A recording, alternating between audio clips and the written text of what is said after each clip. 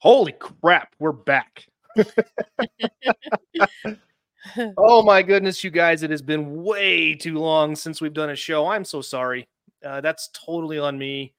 You guys know I started a new job recently. I've been traveling, quite frankly, the world. I've been up to Canada. I've been all over the place to Texas, and now I'm back here in the great state of Utah. So sorry, guys, that it's taken me so long to get back on the show, but we're here.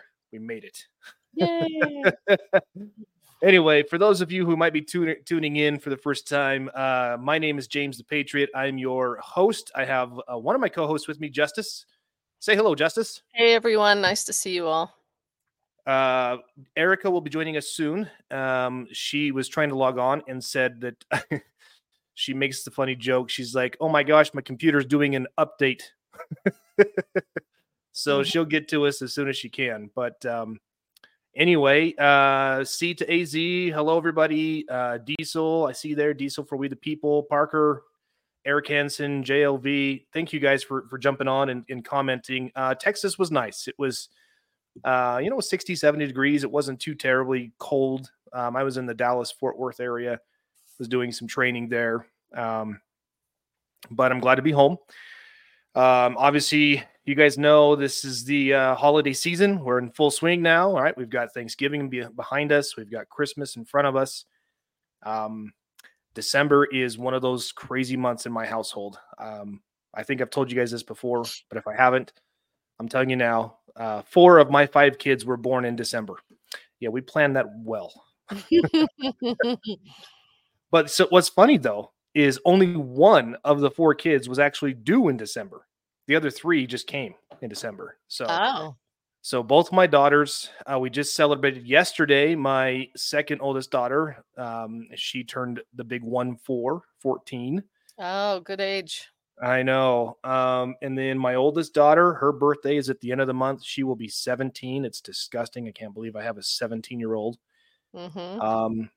And then my youngest are my twins. They will be turning 8 on the 22nd. So it's that year. It's great to be 8, as they say, right? So it's a great range of ages, James. It is. Mm-hmm. It really is. Really, really is. So, but anyway, so Justice, give us an update. What's new with you in your world? How's the family? How's the husband, the daughter? What's going on? Oh, everything's great. As you know, you're probably not as snowed in as I am, but we're buried in snow this morning when I woke up, and it's still snowing hard. We're at 7,000 feet in the mountains. So yes. We tend to get buried frequently. Everyone's last doing year more so than others. It's crazy. We had a heck of a year last year. I think I told you, which we might talk about this in a future episode because we're actually suing our insurance company because they broke their contract. We got a mediator numerous ways. Good. And have 2 lawyers that are pro bono that go after these guys because contract law is contract law. So there's no way to wiggle out of it. Yeah. Pretty simple. Yeah. So we might talk about that. That might be interesting for some folks when we get. I think so. Especially if here's what I would say is don't ever let an insurance company push you around. Don't. Well, they just went null and void. They wouldn't answer us. They wouldn't respond to us. They just checked out. So yeah, because they're trying to hide. See, this is again my disdain for the bar association is right up there. Insurance companies right underneath them. Yeah. Just because I carried an insurance license for a while. I didn't work in that type of insurance, but I did in another, and I saw time and again where legitimate claims that per the terms of the policy should have been paid, where they were denied for just no other reason than just to deny the claims. And basically, it's these companies are like, you know what? We're going to deny it. And it's kind of like what Brent Johnson says, but what are you going to do about it? Exactly. Right. Yeah. Right.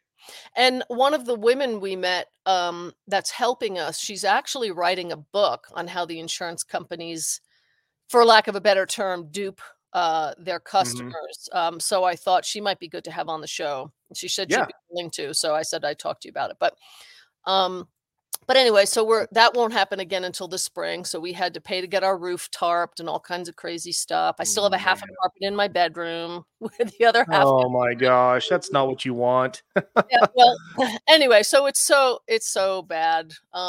They brought a structural engineer here, and the structural engineer came with the insurance company and said our leak came from the bathtub.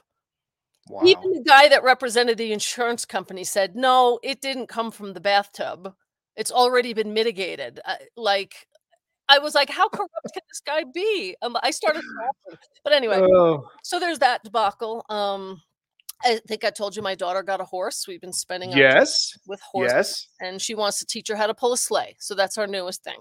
Oh, awesome. So where are you boarding the horse? Do you have room at your property? There's a place in Wanship for those of you in Utah. Oh, okay. Yeah. She's got a great horseback riding outfit. It's called Wind in Your Hair Riding. Cool. I also do her website. So cool. my technical side.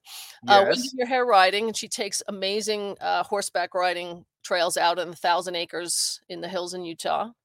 And we're boarding her there. So that's where she was when we found her, and she came into our lives. So awesome. Yeah, so that's where that's fantastic. Yeah. That's and great. She's 16, so she's at that age too, or like your 17-year-old, they're branching into their.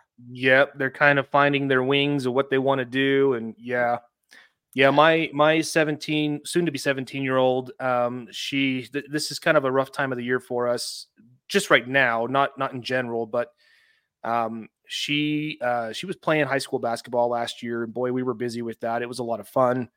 I think I've told you guys my other hobby when I'm not doing this. my other hobby is I like to officiate basketball. I'm a basketball referee. Right. Yeah. So I get pretty busy with those during this time of the year, but my daughter last year was playing for the local high school team. And so it got even crazier. Well, this year she has decided not to play. And we were disheartened by that. There's a number of reasons for that, and I won't go into those here, but she's looking to take the year off and then hopefully go back next year, her senior year at they're building a brand new high school out here by us that we will be in the boundaries for. So that's where we are, and that's been the update that we've got. So awesome. Well, that's a fun change. Yes. So anyway, let's get to the good stuff. Oh, Eric Hansen says he's reffing soccer. I used to do that too. I was a soccer referee for about 7 or 8 years. I made it up to, if you're reffing soccer, Eric, you'll know what this means. I made it up to a regional referee status within the United States Soccer Federation. And nice. This year I decided to retire from it because, well, a number of things. So it's not like I'm not busy doing things. So anyway, that's awesome to hear, Eric. Keep up with it. Reffing soccer was one of my favorite things ever. Just because, boy, it sure kept us busy. Whoa, look who's here, Erica. Hey. How the heck I'm just having one of those Jesus take the wheel sorts of days, you know what I mean?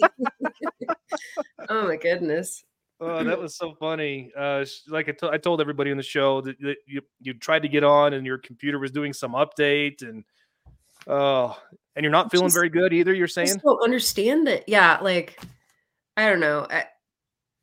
Some sort of winter detox going on, sinus infection, sort of blowing my nose and, all that stuff. But Yep. It is that time of the year. This is the time of year when I just roll back the vitamin C, the vitamin D, the stuff that we don't get, the vitamin E, that you normally get from the sun during the summertime that you don't get in the wintertime. Yep. Well, if anyone knows how to heal it, it's Erica. I've been working on it constantly. Yeah. I don't know. I have a feeling there's some sort of extra things going on, like frequency related that.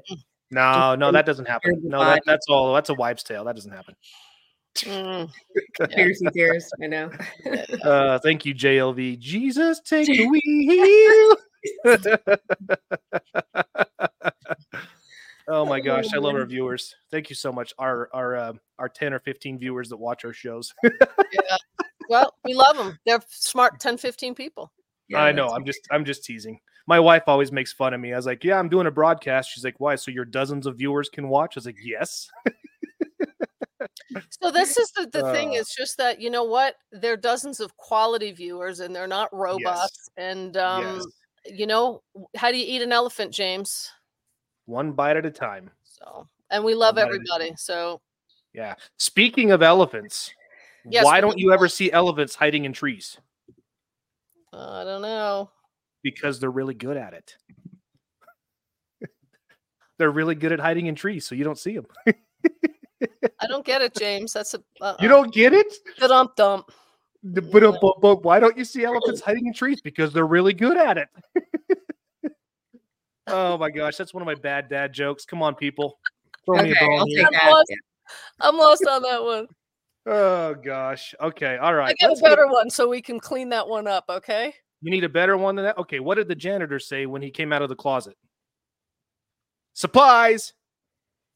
Okay. A little better. It made more sense. I have a better one, and I have rights to say it.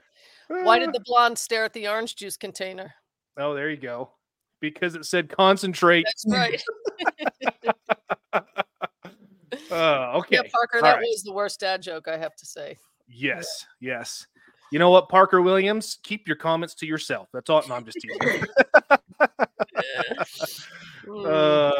All right. Anyway, let's get to the meat and potatoes. This is serious business, guys. This is a serious show. People take this legitimately. We need to get back to the basics. No, property rights. Property rights and how we keep them. Erica. Yes, sir. What are property rights? An unalienable right to possess and acquire and defend. Okay. What let's start with something simple. What is property? Anything that exclusively belongs to you. Okay. And how does one acquire possession of property? A myriad of ways. Yeah. Okay. So if we look over throughout the history of the world, I'm not going to say the history of our nation. Let's just say the history of the world. What has been the norm for acquiring property? How has it been done? If you guys had to put like just one generalized, this is typically how property is acquired in the history of our world. I mean, it's a societal courtesy that you recognizing somebody's claim on something, and it had gotten taken to more in the lawful aspect with paperwork because others violate your rights and say, well, just because you claim it, you can't have it, right? So there's that gray area where it went to a common societal courtesy. I'm going to recognize that as you stake the claim first. To thievery getting involved, and now it has to be with paperwork involved. Yeah. No, I think if you had to sum it up into one generalized way of how property was acquired, it was either acquired by purchasing or by just the mere taking, right? Okay. So if you look at in the history of the world, a couple weeks ago, I was in Texas for some training and I had some free time one night. So I went to watch that movie, Napoleon. Have you guys seen that movie? The new Napoleon movie? I'm a history guy, you guys know, so I like to see it. And I wanted to see how closely it was related to the history of who Napoleon was in his life. And it was actually done pretty well.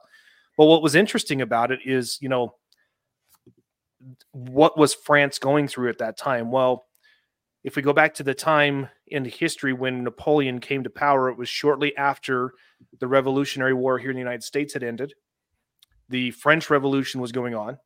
So if you guys remember, the French Revolution was instituted by a guy named Robespierre, who wanted to overthrow the monarchy. Geez, I can't even talk. Wanted to overthrow the monarchy in favor of a republic, similar to what the United States did, but they went about it all wrong. They rounded up all of the nobles. They threw them in jail. There were a number of them that were beheaded on the guillotine. Guys, it's disgusting. So if you want to talk about poetic justice, the ultimate end demise. So the guy who started it all, Robespierre, he ended up being beheaded on the guillotine before it was all done. But ultimately, what it did is it set up the situation for Napoleon to step in and be that national hero that people were looking for. And he just went out conquering, and he just conquered all of these lands. They brought in new people. So that was the traditional sense of how property was acquired. When you go back to the start of our nation, when you had, the westward expansion, the whole Manifest Destiny thing, right? You guys hear about that, Erica? Manifest Destiny. Oh, yeah. It was, no, we're just going to go out and conquer it. Yeah, there were people living here. There were the Native Americans who lived here before. So did they have claim to the land? Sure, they had claim to the land. But this is what it was then. They conquered, and as a result of conquering, they now took all of the property that involved that were owned by the people they conquered. That was just human history. I'm not saying today, but human history. So what is unique about our nation and the founding of our nation and the founding documents that codify these rights to be able to acquire, possess, and protect property? What is so unique about that, Erica?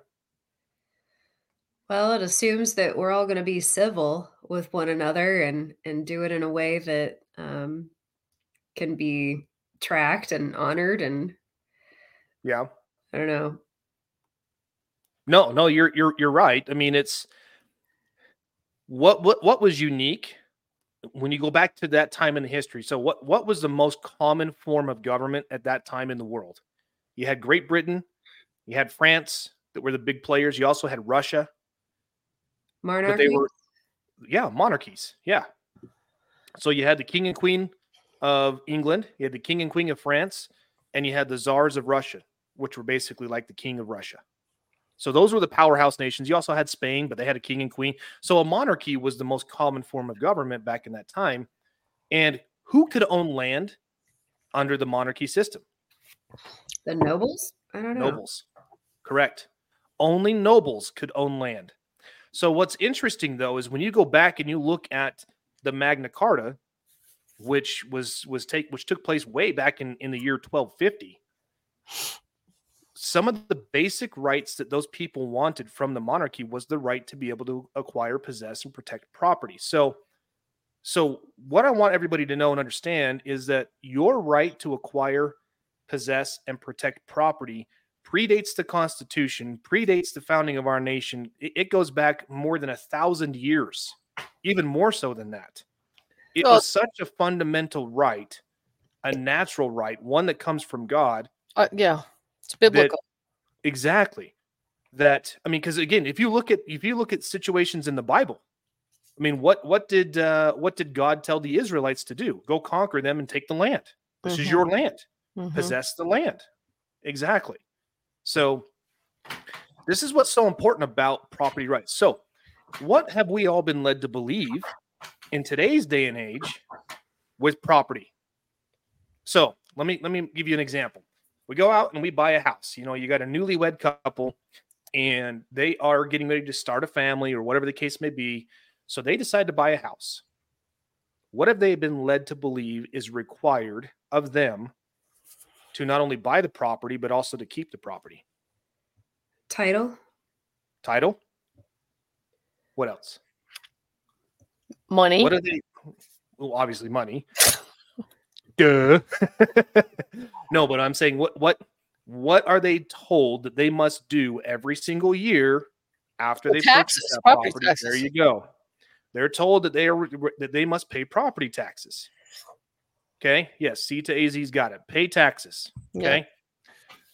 Yeah. What else? Means you technically don't own it. What other property are we taxed on every year? What other property does the state ask us to pay taxes on every year? Your money, your labor. We've talked about this in other episodes. Your cars. They ask you to register your car every year and you have to pay a fee to do that, right? Okay. There's a number of different things that we're asked to pay a fee on. So at the end of the day, what I want you guys all to know and understand is this is all property and it falls under that umbrella. I'm not just talking about like the property, like your homes or the land. I'm talking about all property. Your labor is your property. You have a right. Yes. Say what? Everything. Your labor is your property, and you have a right to keep the proceeds from that property.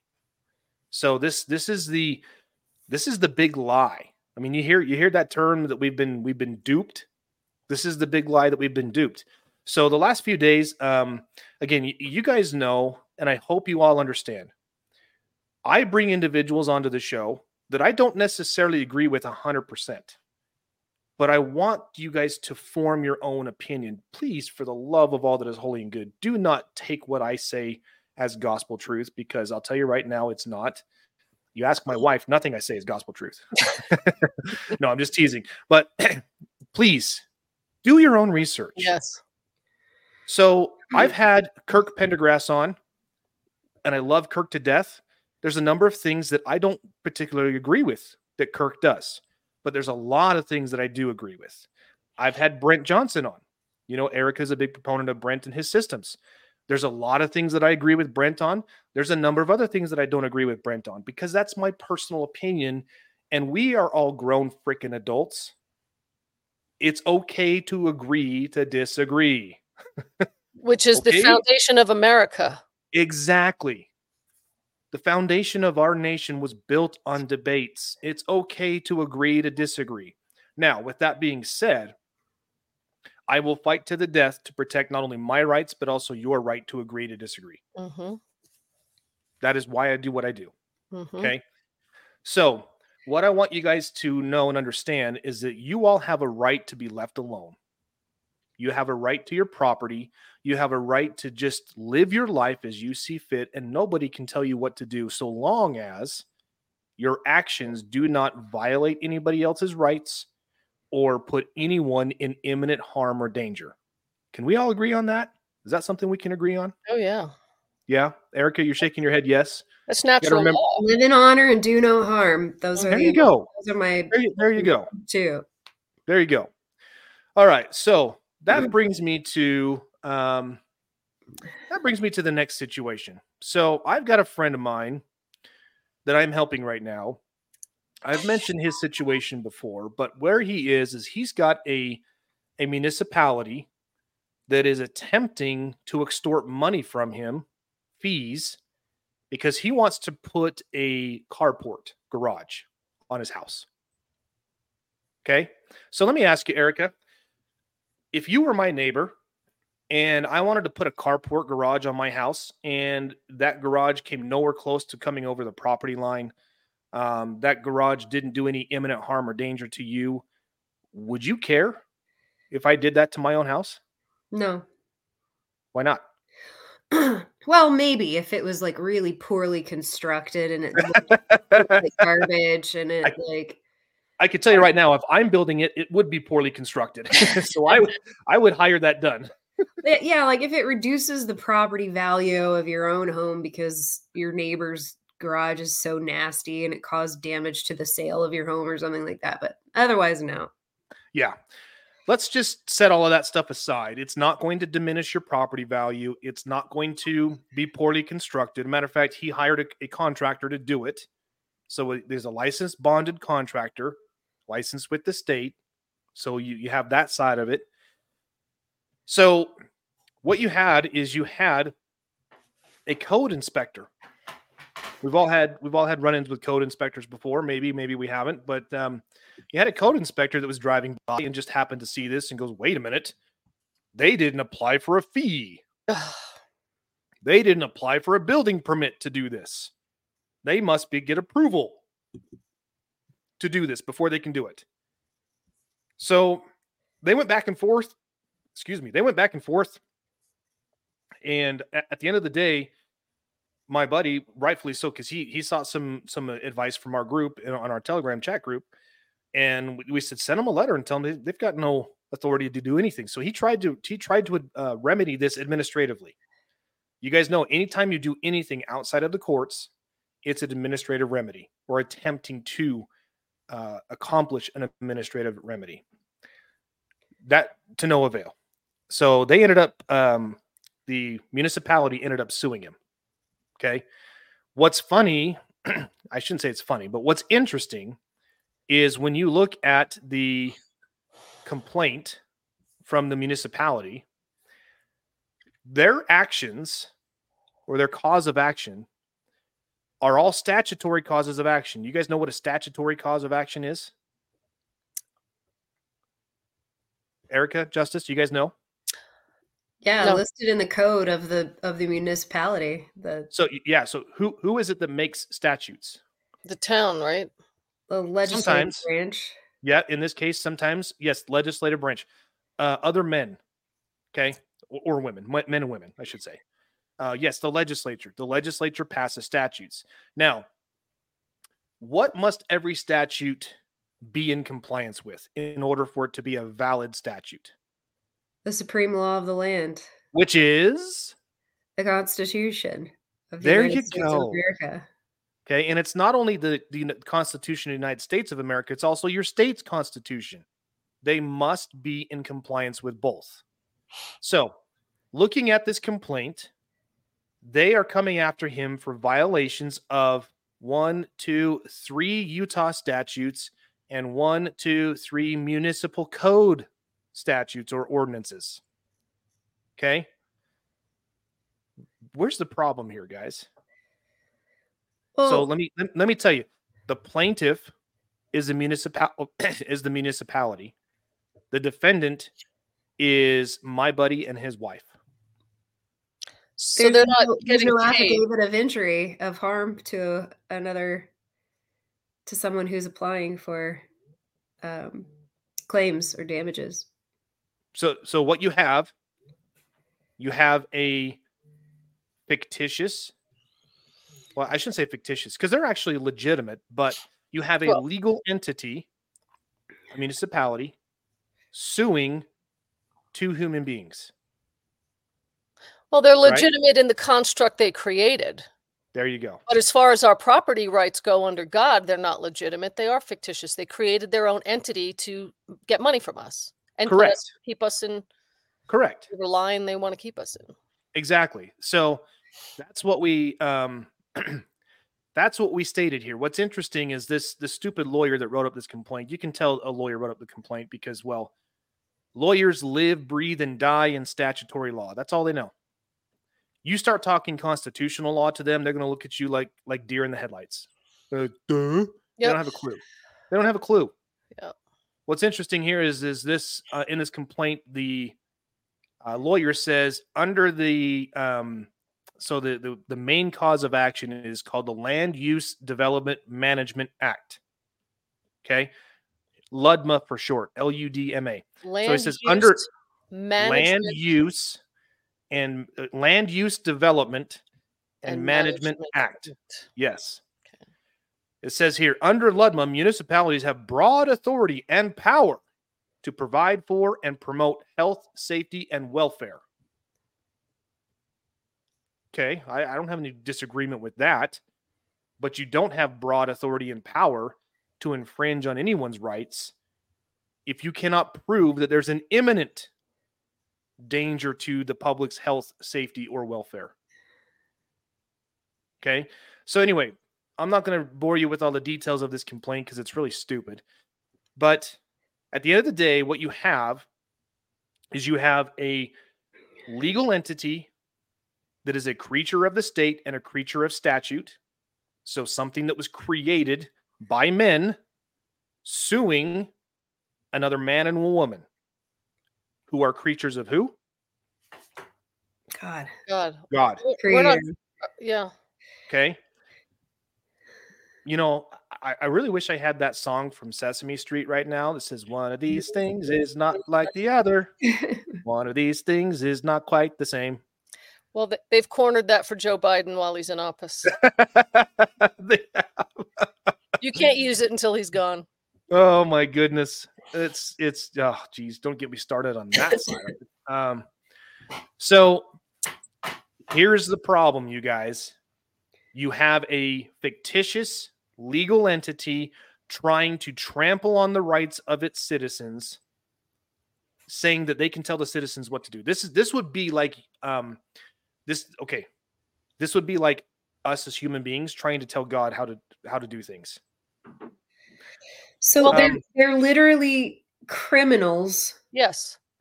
Because they're breaking the law, the supreme law of the land. They are criminals. Yep. And we are asking these same criminals to interpret the law to our benefit so that we can have a just outcome.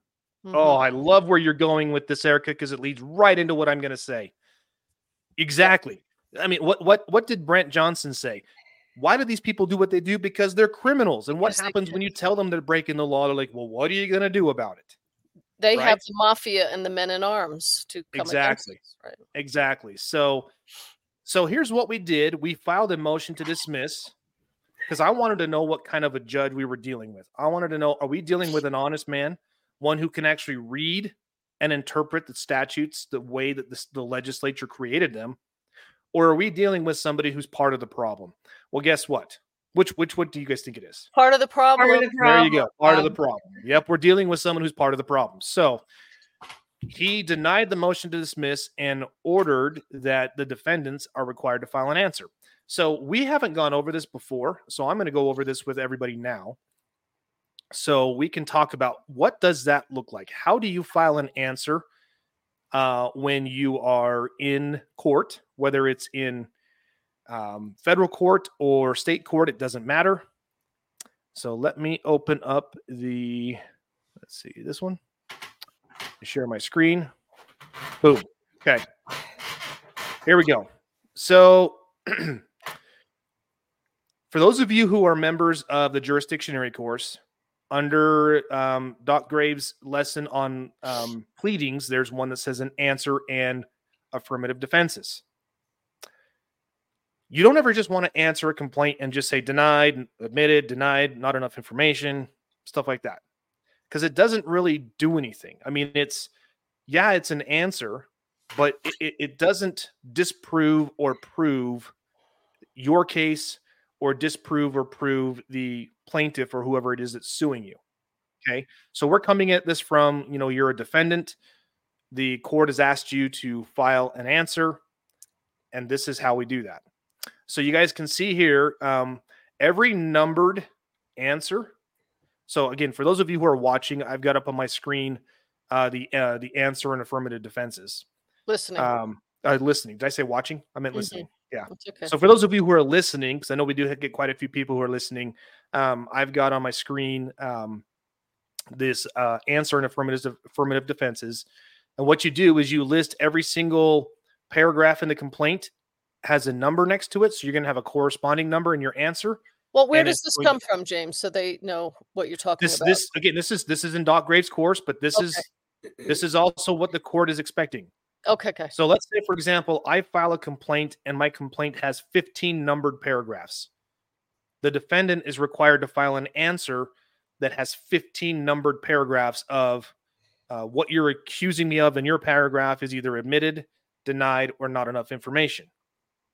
So you'll notice on what I've got here is paragraph number 1 is denied. Paragraph number 2, not enough information to admit or deny, and defendants demand strict proof. Mm-hmm. There's a few more where we have admitted, which is basically like, people own this property. Well, that's admitted. Right. Doesn't help your case any. Admitted, denied, and defendants demand strict proof. Not enough information to admit or deny. So again, this on its own doesn't do anything. All this does is gives an answer to the court, because what happens next after an answer is filed is the parties move into the discovery phase. So you guys remember the famous thing that Dr. Graves says is that discovery is where cases go to die. Mm-hmm. So this is your actual answers to the case, not a sample. Okay. This is the actual answer. This is not a sample. I'm going to send this to him and he's going to file this in court. Okay. So they had I think they had 4 causes of action. So we put not enough information to deny or admit. We demand strict proof, all of these things. Now, remember how I said the best way? What's the best defense? You guys, have you ever heard this phrase? A good offense, right? The best defense is a good offense. All right. So we're going on offense. Okay. So here's where we go on offense. Affirmative defenses. So from Dr. Graves' course and just in law in general, an affirmative defense is very similar to if I was to file a complaint, I have to have certain elements that support that complaint. And if it's proven, it disproves the other side's case. Okay. I'm going to go through this because I think this is really important. And if Shannon is listening, thank you for sending over your information because I used a lot of what she did in hers, Shannon. So thank you. But here's where we lay it out for the court and also for the moving party, the plaintiff, that you don't have a case. And here's why. So the first affirmative defense is impossibility of law. Now, if you look in Dr. Graves' course, impossibility is an affirmative defense, but it has to be an absolute impossibility. So, for example, you can't use impossibility as an affirmative defense saying it's impossible for me to climb Mount Everest. Well, that might be impossible for you, but it's not impossible for other human beings who have done it. So it has to be an absolute impossibility. So in this case, impossibility of law, defendants are not creatures of the state. So let me ask you two, is there any way that this, and I don't have a problem, Sharon, Magna Metro Township, is this, you know where this is, Justice. Mm-hmm. Is there any way that Magna can prove that defendants are creatures of the state? No, nope. So impossibility of law applies. Okay. So here's what we said. And I'm going to read this because I know there's a lot of people who are listening. And I want you guys to get this. Again, if you're listening to us on our podcast platforms and you want to see any of this stuff, jump over to YouTube or Rumble or any of our other video sharing platforms to go through this. I also share everything I do in our Telegram group. So it's there for you. Take it, use it, plagiarize it. That's why it's there. Yeah. And our channel on Twitter is or X, formerly Twitter. Yeah, I hate calling it X, but we very rarely do any interaction, or I do, on that. So pretty much when you go there, it's really just a file of these podcasts. It's another easy way to find them. Oh, perfect. Okay, so I'm going to read this, and then I'm going to talk a little bit more about what the judge did when we filed our motion to dismiss. So, Magna Metro Township is a creature of the state and of statute. It is a principle universally declared and admitted that municipal corporations are a creature of the state and of statutes. Such statutes only apply to creatures of the state or creatures of statutes. That's a little confusing, but what I'm trying to say here is because they were created by statutes, they cannot enforce statutes on anything that was not created by statutes. Mm-hmm. Make sense? Mm-hmm. Let's see. Such creatures of statutory law possess only such powers that are expressly granted to it as such enumerated powers that only apply to other creatures of the state and creatures of statute. The Magna Metro Township Municipal Corporation only possesses reserved powers as recognized by the Utah Constitution, Article 8, Section 5. Article 11, Section 5. Yeah, Article 11, Section 5, and is only authorized to pass ordinances, rules, and regulations so long as those ordinances, rules, and regulations are not repugnant to law. Guess where that came from? Utah Code Annotated 10-8-84. So the Utah legislature wanted to make sure that these people knew you guys can pass ordinances, regulations, and law, and ordinances, rules, and regulations, but they cannot be repugnant to the supreme law of the land. Which it is. Right? In their effort. Yes. So JLV, to answer your question, where may one see this case? Follow along on our Telegram channel. So that's going to be the best thing to do. Okay. So moving on to the next one. Plaintiffs bring this action. Actually, I should say plaintiff. But anyway, plaintiffs bring this action pursuant to, that's the code I said, LUDMA, and some other statutes. All of these statutes deal exclusively with creatures of the state and statute.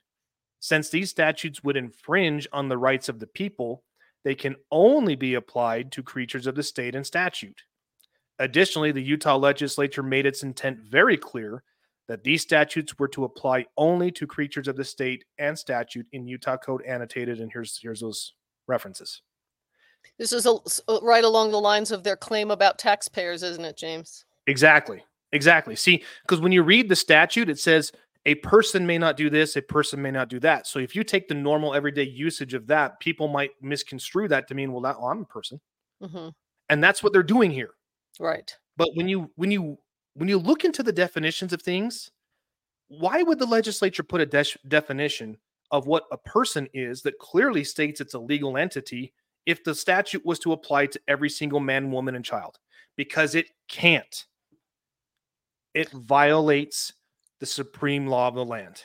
That's why. Well, it's been craftily put into our language so that it's just said tongue-in-cheek in your sentences without thought of what it really means. Exactly. So the next part, as a matter of law, defendants are not creatures of the state, nor are they creatures of statutes. They were created by God and endowed with certain unalienable rights, such as the right to acquire, possess, and protect property. As such, defendants are not a creature of the Magna Metro Township, nor are they subject to ordinances, rules, or regulations that are in direct contradiction to and repugnant to the supreme law of the land, the United States Constitution, and the Utah Constitution. Furthermore, defendants are not expressly granted powers and rights by the Utah State Legislature. Defendants have no such limitations of the legal entities and persons doing business as Magna Metro Township. This is the judge. Mm-hmm. This is the court. Defendants possess inherent, substantive, and unalienable rights secured by the Utah and United States Constitutions. And here's where those references are. Okay. Again, they can't rebut this because it's unrebuttable. Mm-hmm. And again, this is all part of the impossibility of law defense.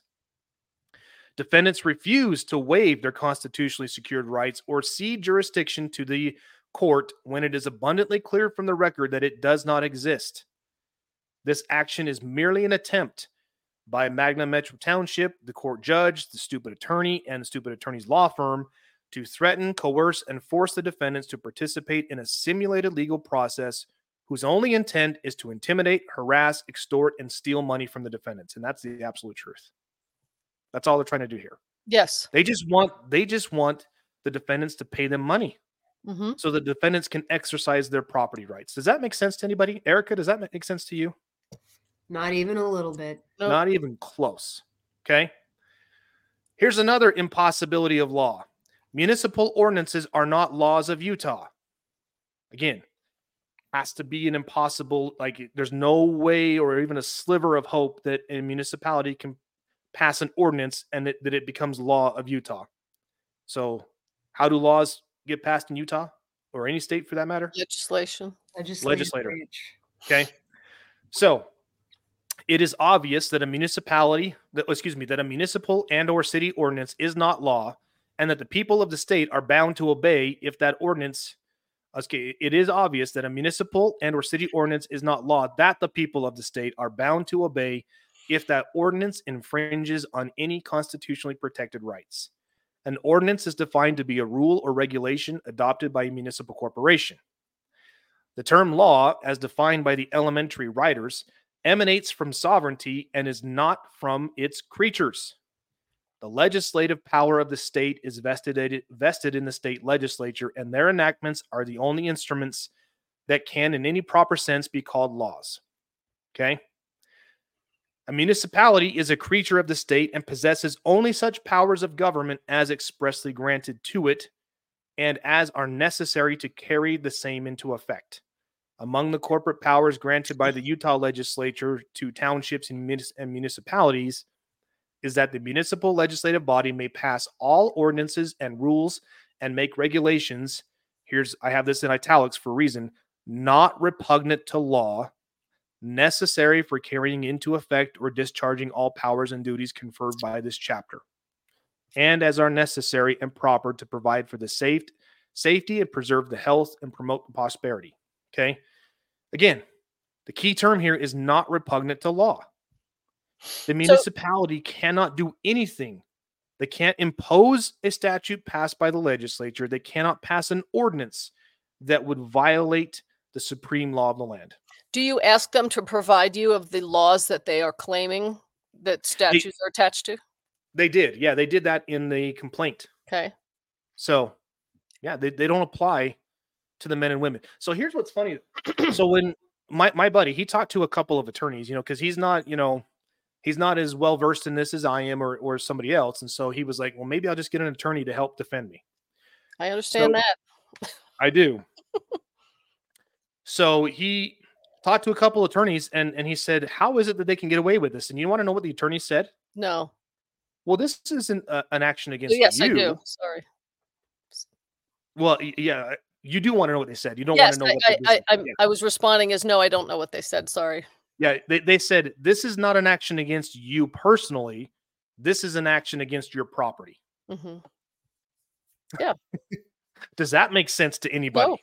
No. My property was here long before the creation of you people. Matter of fact, the property was here long before I was even created. So it's so ridiculous, these things that they do. It's very ridiculous. And if you look at it as far back as you can look at it, who gave the first person the rights to claim property and sell it to you to begin with? Exactly. They just claimed it for themselves. Exactly. And you're going to see here how we point all of this stuff out and how I'm backing the judge and the court into a corner. Let's see what they do. Okay. I want to read as much of this as I can because I'm getting a little limited on time. But as the Supreme Court of the United States has noted, counties, cities, and towns are municipal corporations created by the authority of the legislature, and they derive all their powers from the source of their creation, except where the Constitution of the state otherwise provides. Beyond doubt, they are, in general, made bodies politic and corporate, and are usually invested with certain subordinate legislative powers to facilitate the due administration of their own internal affairs and to promote the general welfare of the municipality. They have no inherent jurisdiction to make laws or to adopt governmental regulations, nor can they exercise any other powers in that regard than such as are expressly or impliedly derived from their charters or other statutes of the state. So the Supreme Court has said, you guys can only do what you're delegated to do. Okay. Moving on, I said, as a matter of law. So anytime you see this phrase as a matter of law, that's what we're stating is that this is an undeniable fact. As a matter of law, Magna has no ownership, interest, or rights in the defendant's or defendant's property. So that's how I counteract that whole, well, this isn't an action against you, it's an action against your property. Okay. Well, you don't have ownership, interest, or rights in me or in my property. Additionally, as a matter of law, Magna cannot impose its ordinances, rules, or regulations upon defendants and or defendants' property as though they have the same force and effect as laws of the Utah legislature. Can I interrupt? Go ahead. So do they think that they claim that they do because of what we talked about in the last or one of the last podcasts, is how you're registering your property with the county clerk and the governing bodies? Is that why they're claiming it? No, they're misinterpreting the statutes. Okay. They're misinterpreting that that they have the ability to, just because of where the property is physically located. Right. So I'm seeing the same thing. I'm seeing the same thing in my property tax case. Their argument to the court is that, well, we can tax you because you live within our boundaries. Right. No, that's not how this works. No. Who gave them authority? And who gave them authority? And who gave them authority? Exactly. So again, that's where this comes down to. By what authority? Right. We the people granted our sovereign powers to the state to effect and to promote the general welfare and the safety of the people of the state. But we didn't give the state any powers to do anything to us that would hinder or infringe on any of our rights. Right. But see, they misconstrued the exact argument that we used when they wanted to ban chickens in our town. Same thing. You can't do that, but you can in an HOA, which is Yeah, I saw that there was a had the comment about what about HOAs? There is a contractual nexus there where you did sign and agree to the bylaws to adhere to the bylaws that were set in those. But now there is a simple thing that you guys can do. You're going to hear a whole lot of guff about this whole thing, and I don't particularly agree. Again, like I say, do your own research. But there's a couple of things that I do agree with. Number one is if you're being asked, don't sign something you don't want to sign.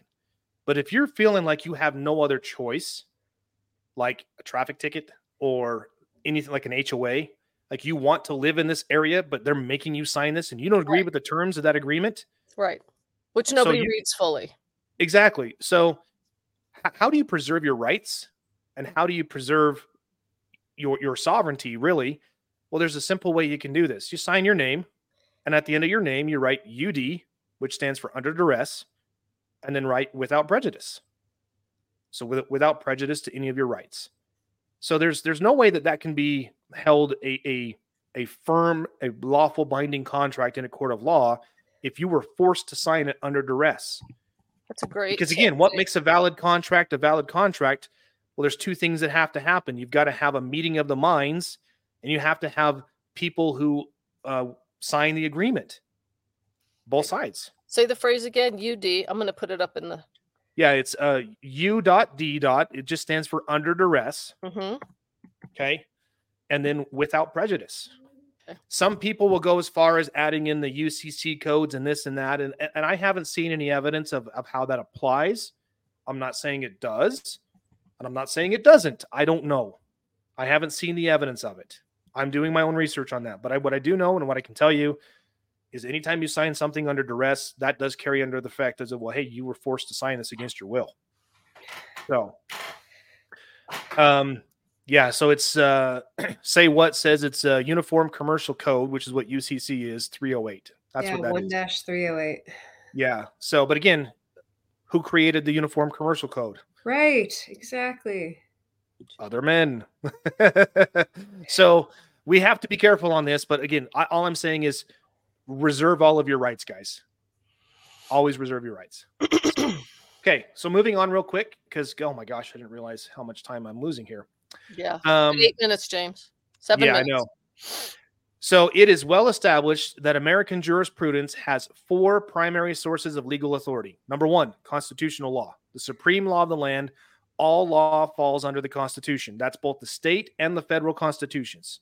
So you guys know. Number 2, statutory law, laws made by the legislature which are not repugnant to the constitutions. Number 3, administrative law. And number 4, common law, aka case law, which reflects both constitutional and statutory law. Then I talk about the Supremacy Clause of the United States. I won't read that because you guys know it. And then I talk about the ordinances and what they are. They're administrative rules. They have no applicability to the defendant's and or defendant's property and cannot and do not supersede the defendant's constitutionally secured rights, especially their property rights. Bless you, Erica. She was on mute, but she was like, I tried to. I'm trying to keep all my snottings and sneezings myself. Okay. Another affirmative defense is lack of subject matter jurisdiction. Okay. This is where the court does not have jurisdiction over the subject matter. Now, what creates the subject matter? We've talked about this so many different times till we're blue in the face. But it's what is the cause of action? What cause of action did the party bring into court? And does that cause of action apply to both of the parties equally? Because you have a right to be, again, under the 14th Amendment and even under the 5th Amendment for that matter, you have a right to equal protection under the law. So the law that they brought as their cause of action applies to legal entities. Are the defendants in this case legal entities? No. Has there been any proof, any evidence submitted by the plaintiff to suggest that they are? No.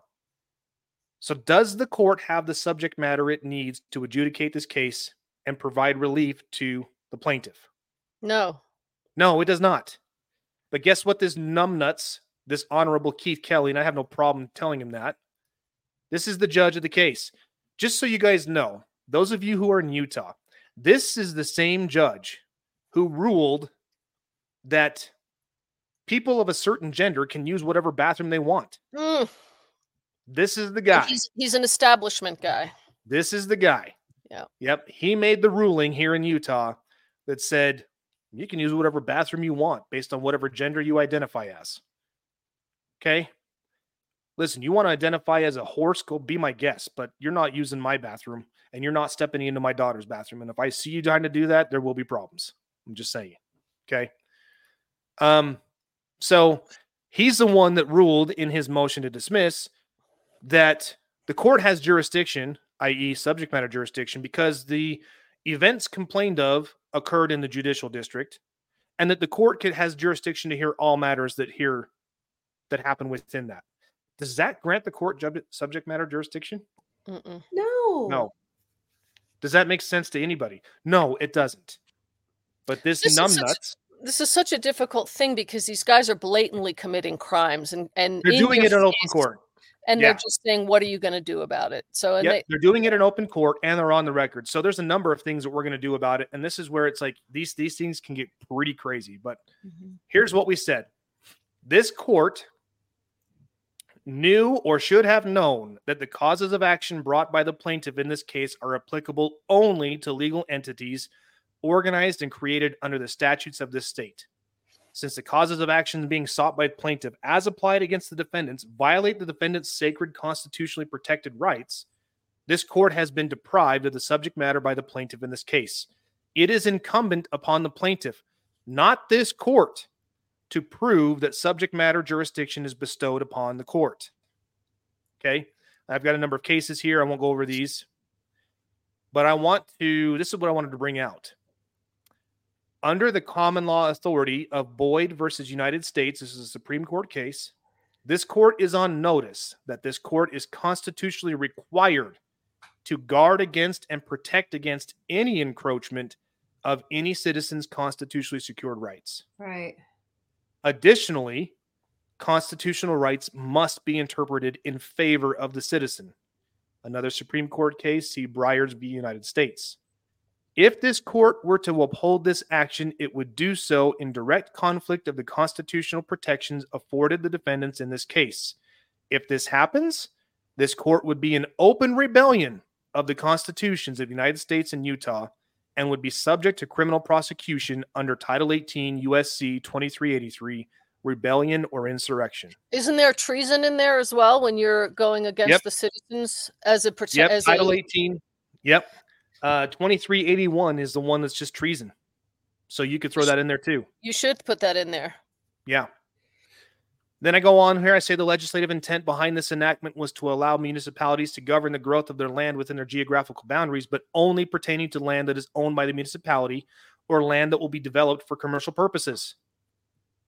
Nothing under that allows a municipality to dictate what a citizen may do with their private property so long as it does not infringe on anyone else's rights or adversely affect health, safety, and welfare of the general public.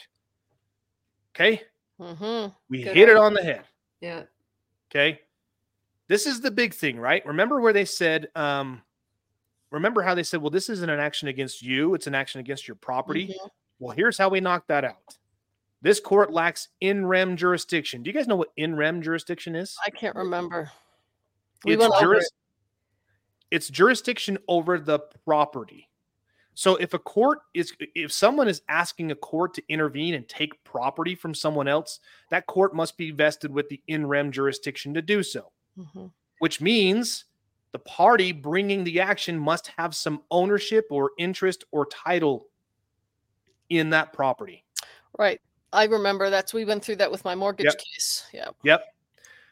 They don't. No. And here's what I said as a matter of law.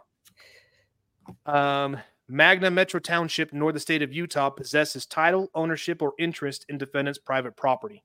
To comply with the due process clause, all assertions of state court jurisdiction, including in rem and quasi-in rem actions, must be evaluated according to the minimum contact standards set forth in decisions regarding in personam actions. The presence in the state of property alone will not support the state's jurisdiction where the property is unrelated to the cause of action. So I just knocked that judge's argument off the table right there. Mm-hmm. Just because of where the property is located does not give you the jurisdiction you need. Right. Show us your signature on the contract somewhere. Exactly. In the trust, on the title. Yep. Okay. There's a couple of other things I want to touch on. Again, I'm going to put this in the Telegram group after I get it to my buddy so he can file it. So let's see right here. The last the last affirmative defenses that we go over is failure to state a cause of action, estoppel. As a matter of law, Magna has failed to establish all of the required elements under the Land Use Development Management Act and subsequent causes of action that would divest to this court the power it needs in order to grant the relief that Magna seeks. As a matter of law, defendants own the title ownership over the property as a matter of right in accordance with the Constitution of Utah, Article 1, Section 1, and pursuant to rulings of the Utah Supreme Court.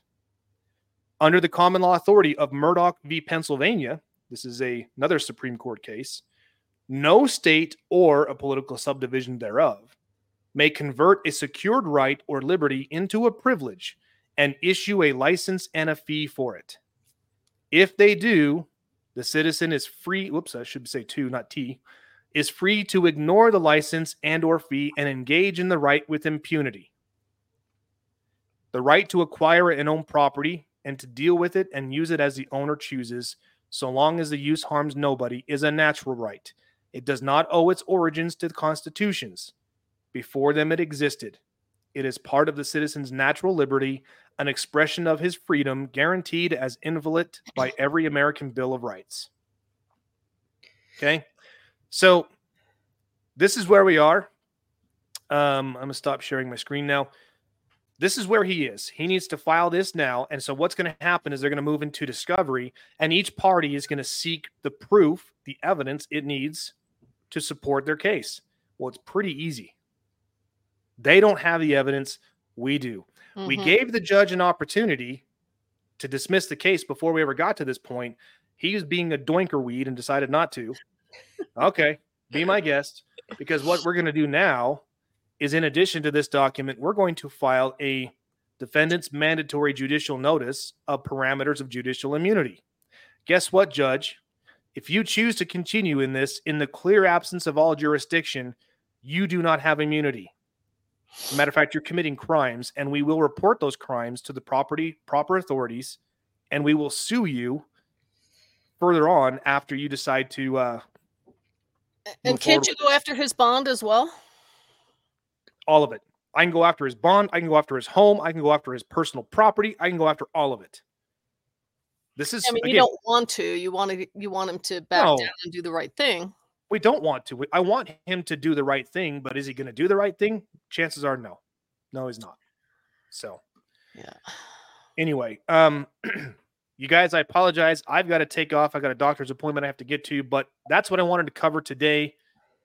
No, good question. Say what? No, he's actually halted the construction until this is resolved. He did reach out in good faith to try and resolve this. They refused. Not only that, they trespassed on his property, and he has evidence of that. Mm-hmm. So I told him to file criminal complaints, criminal reports, which he did. We're moving up on this one here. So, let me give you good question. C to AZ update on my case. So I got a frivolous motion to dismiss, as you guys know. I took that motion to dismiss and I broke it down and I amended my complaint.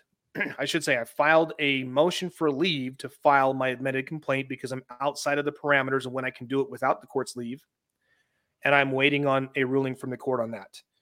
My amended complaint completely takes every single argument away from these guys, but this is how stupid these people are. They just don't get it. So my next course that I'm going to be doing is I'm going to be sending a copy of my complaint along with copies of criminal complaints of everybody that's involved in my complaint to the county commission where I'm at. I have all their email addresses. I'm going to email it to them and I'm going to let them know this is what's going on. I have a duty and an obligation as an American citizen to report these crimes, which I'm doing right now. This is your notice that this is what's being said. You would be best to work out a settlement with me. So you're filing criminal complaints as we speak? I will be, yes. Yeah. I'm heading out of town this next week, so I won't be able to do a show next week. I want to maybe see if I can get a show out before Christmas. I might have some updates, I hope. But that is the next step, yes. Okay. Now's where we start putting the political pressure on people. You got to put political pressure on people because everything, it's like Randy Kelton says, everything is political. Nothing is done doesn't have a political ramification. So I'm going to start being the squeaky wheel so I can get the grease. I'm going to send my complaint out to anybody and everybody who will listen. I'm going to talk about the criminal complaints that were filed. I'm going to send it to every media outpost I can get my hands on. Anything. I'm going to do what I can do. Now, again, we know the media is corrupt and they like to push a narrative, but I'm going to say no. It's time for the media to do the right thing. So you know who has gone through this with the property as well is Reland Brunson. This is how he got started. He and Loy got started in this whole thing. Yeah, we should see if maybe you ought to reach out to them and see if they'll come on. I'm going to. Yeah, I'd like to hear. It was a whole mortgage thing or property thing that started him. I'd love to see what they say and hear what they have to say. Absolutely. So. Yeah. Okay. Anyway, guys, I apologize. I have to take off. Otherwise, I'm going to be late. So thank you all so much. Erica, Justice, it's always good to see you too. You too. Thank you so much. God bless you both. And everybody else, thank you for watching.